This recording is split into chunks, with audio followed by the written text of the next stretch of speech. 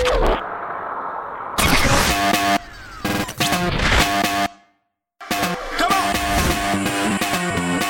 to the Empowered Life Podcast. Each week, we will bring you an inspiring message to give you the tools necessary to eliminate limiting beliefs and step into the empowered and purpose-driven life you are meant to live. Here's the host, serial entrepreneur, lifestyle strategist, your coach, Jason Linford.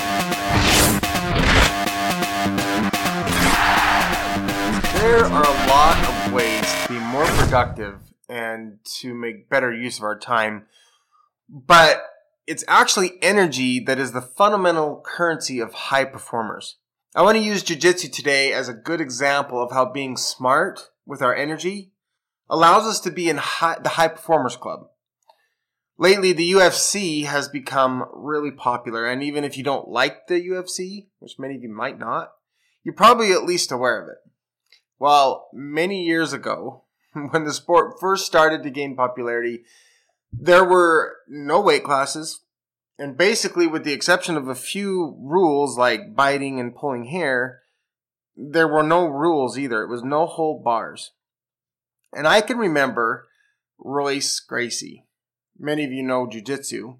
Well, Royce Gracie introduced the jiu-jitsu fighting way back in 1993 to the UFC. I can still remember going to the video store and renting videotapes from Blockbuster of the UFC to watch this little 170-pound man not only compete against these mountainous men, guys full of muscle and strong guys, but he was winning. And not just a few matches, he was winning the entire tournaments. Weight is usually an advantage in martial arts. The more force you can put on your opponent, the better chance that you had to win. But Gracie would prove this idea completely wrong, that size was not all that mattered if you had developed enough skill. Jiu-jitsu is the epitome of energy management. When you strain in a fight, exerting large amounts of force, it's hard to keep your cool and think straight. And mistakes are inevitable when you're doing that. Fighting in this way causes burnout often before the match is even through, and it usually ends up getting you defeated. There's a saying in jiu-jitsu that the key is not to fight hard, but to let go. Not to rev yourself up, but to release all strain and stress. And victory comes when you stop struggling. Well, I use this example because I see the same thing with people in their day-to-day lives. We think the success comes from brute force, from stress and straining.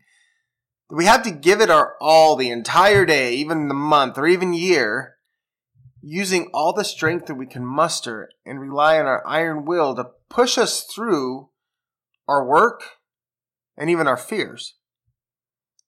This is the same mentality that I saw in the UFC, and it usually ended in burnout, as it will for you if you keep it up long enough. A psychologist defined professional burnout as feeling drained and emotionally exhausted. So this makes it hard to accomplish your work, and it can even spread to other parts of your life, like your home life and your relationships. Burnout rates are high in the Western world, but especially in the United States.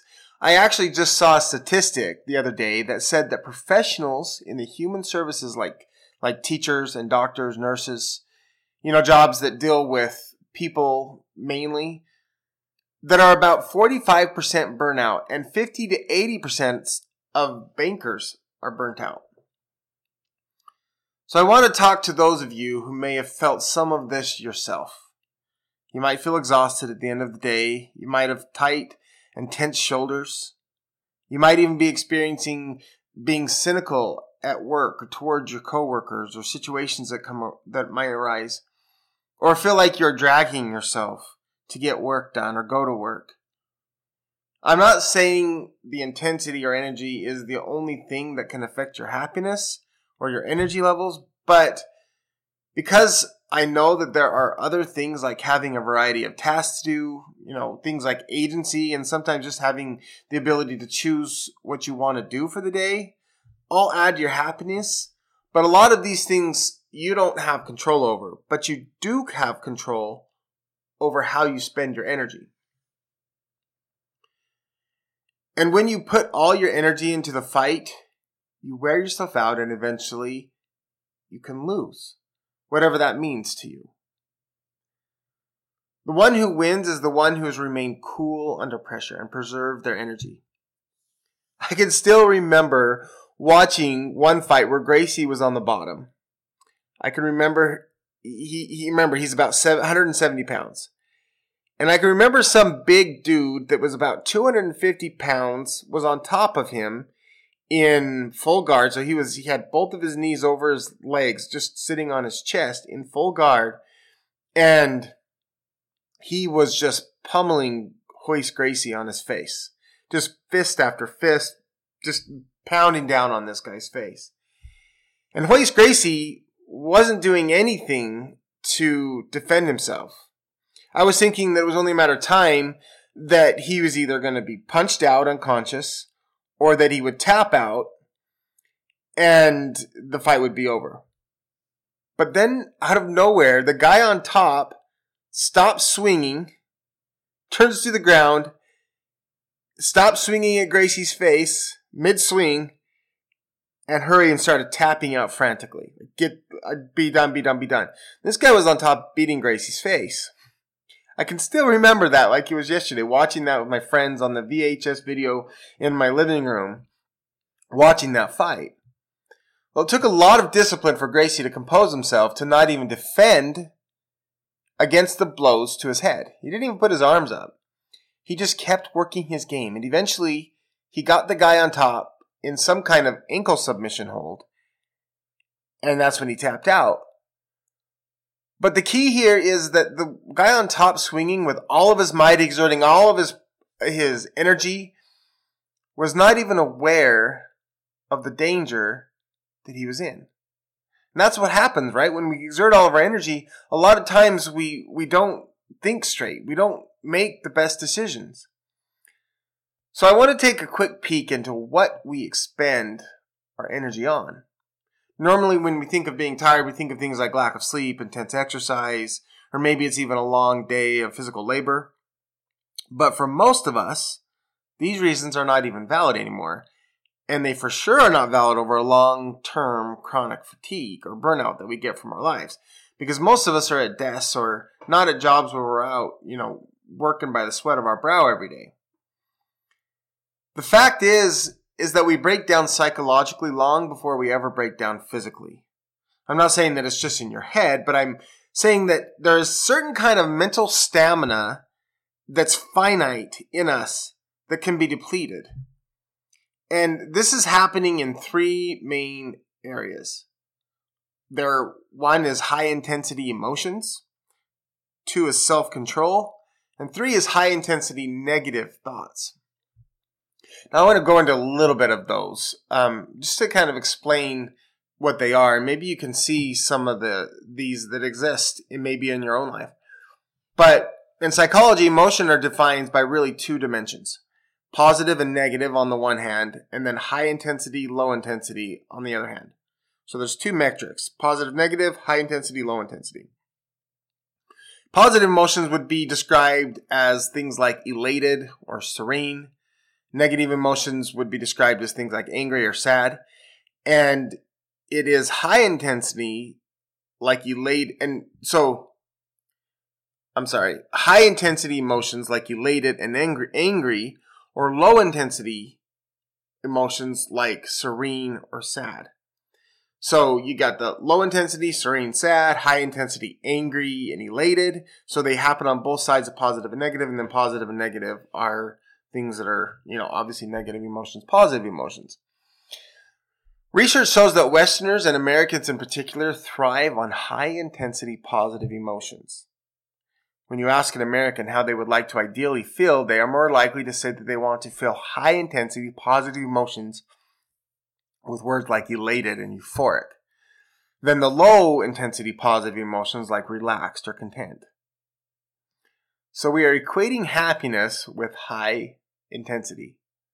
It's interesting because when you look at Eastern cultures like in Asia, they would describe happiness as serenity and peacefulness.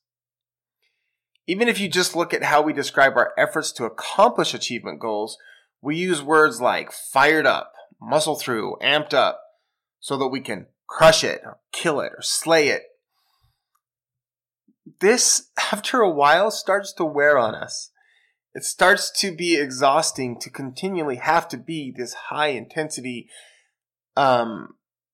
person and focus on these high intensity emotions. Even when it is fun, it's still taxing on our systems.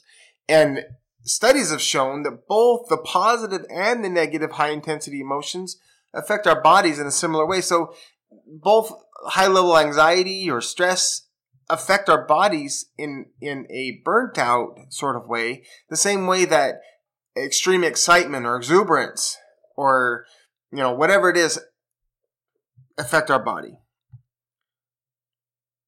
The second way that we deplete our energy is self-control. Our willpower is a source of pride for many of us. We think we either have it in us to do something, to reach a goal, or we don't. Not only is this depressing when we fail and we fall short and we have to submit to the idea that losing that weight that we're trying to get off just isn't possible because we didn't have the willpower to stop eating or to work out, or quitting our bad habits is just not in the cards. I read once in a book called Change Anything about a concept that I just love. It talked about the difference between willpower and skill power. We want to take credit for much of what happens to us in our lives, both good and the bad. We puff our chests out when good things happen and think it's us, and when bad thing happens, we get down on ourselves and feel really bad. But the reality is that we are only partially responsible for what happens and what we are able to accomplish, both good and bad. Skill power is the ability to change your environment to be in favor of the outcomes that you desire. As long as you have a desire to change, you can accomplish almost anything because you engage your environment, you engage the people, you engage your mindset, you engage your physical environment. If I'm going on a diet, I'm going to get rid of all the stuff that's in my fridge that's not healthy for me. I'm going to go to my spouse and ask for their support. I'm going to go to my work and ask, I'm going to structure my environment so that I can have success rather than just saying, nope, that cake's in the fridge, but I'm going to have enough willpower just to say no. That's exhausting. And not only exhausting, but it's just depressing.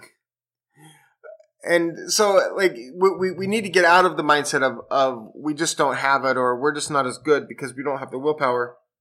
When in all reality, if you look at people that are accomplishing hard things, usually they have several things going in their favor that pertains to their environment.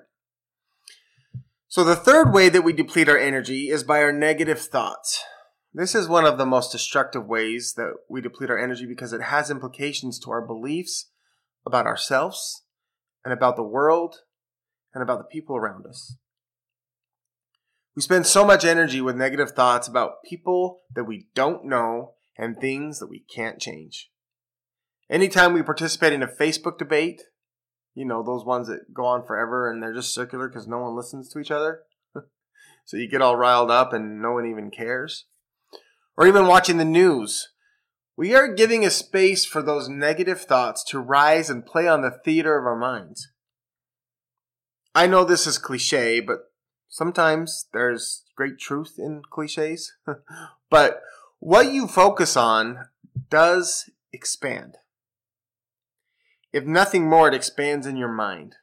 You notice it more. You see it more. And words that you use matter. Especially words that you use over time matter.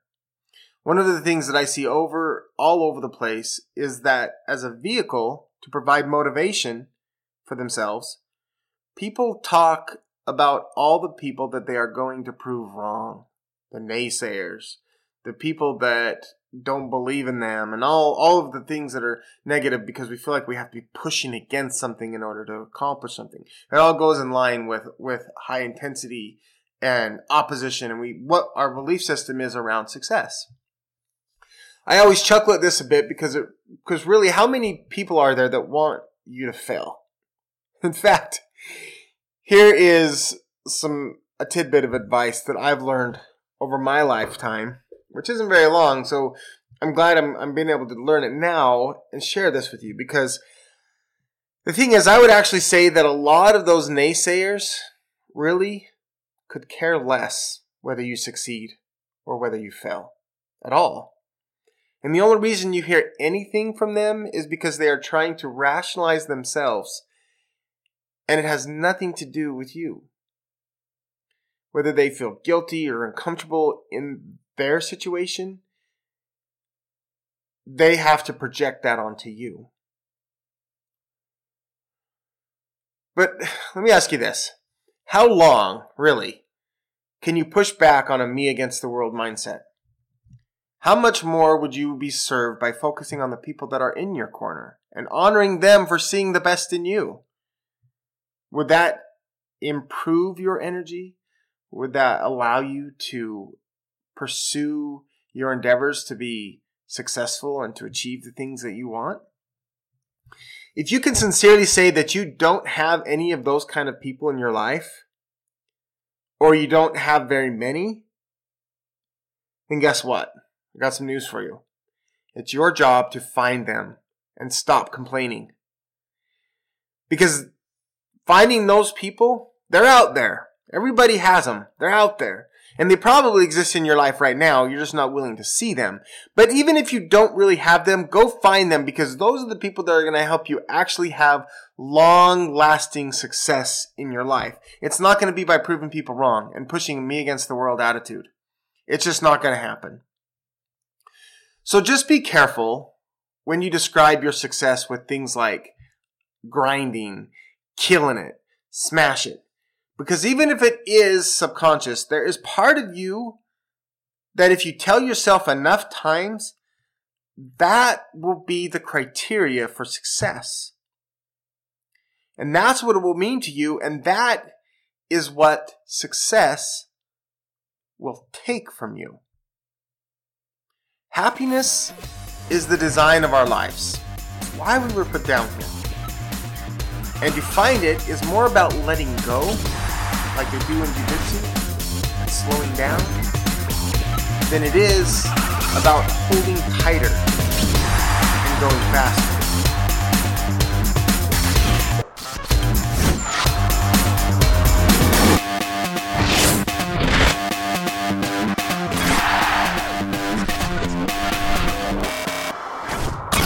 Thank you for listening to the Empowered Life Podcast. Feeling inspired and want more of Jason? Be sure to visit jasonlinford.com or come say hi on Facebook at Coach Jason.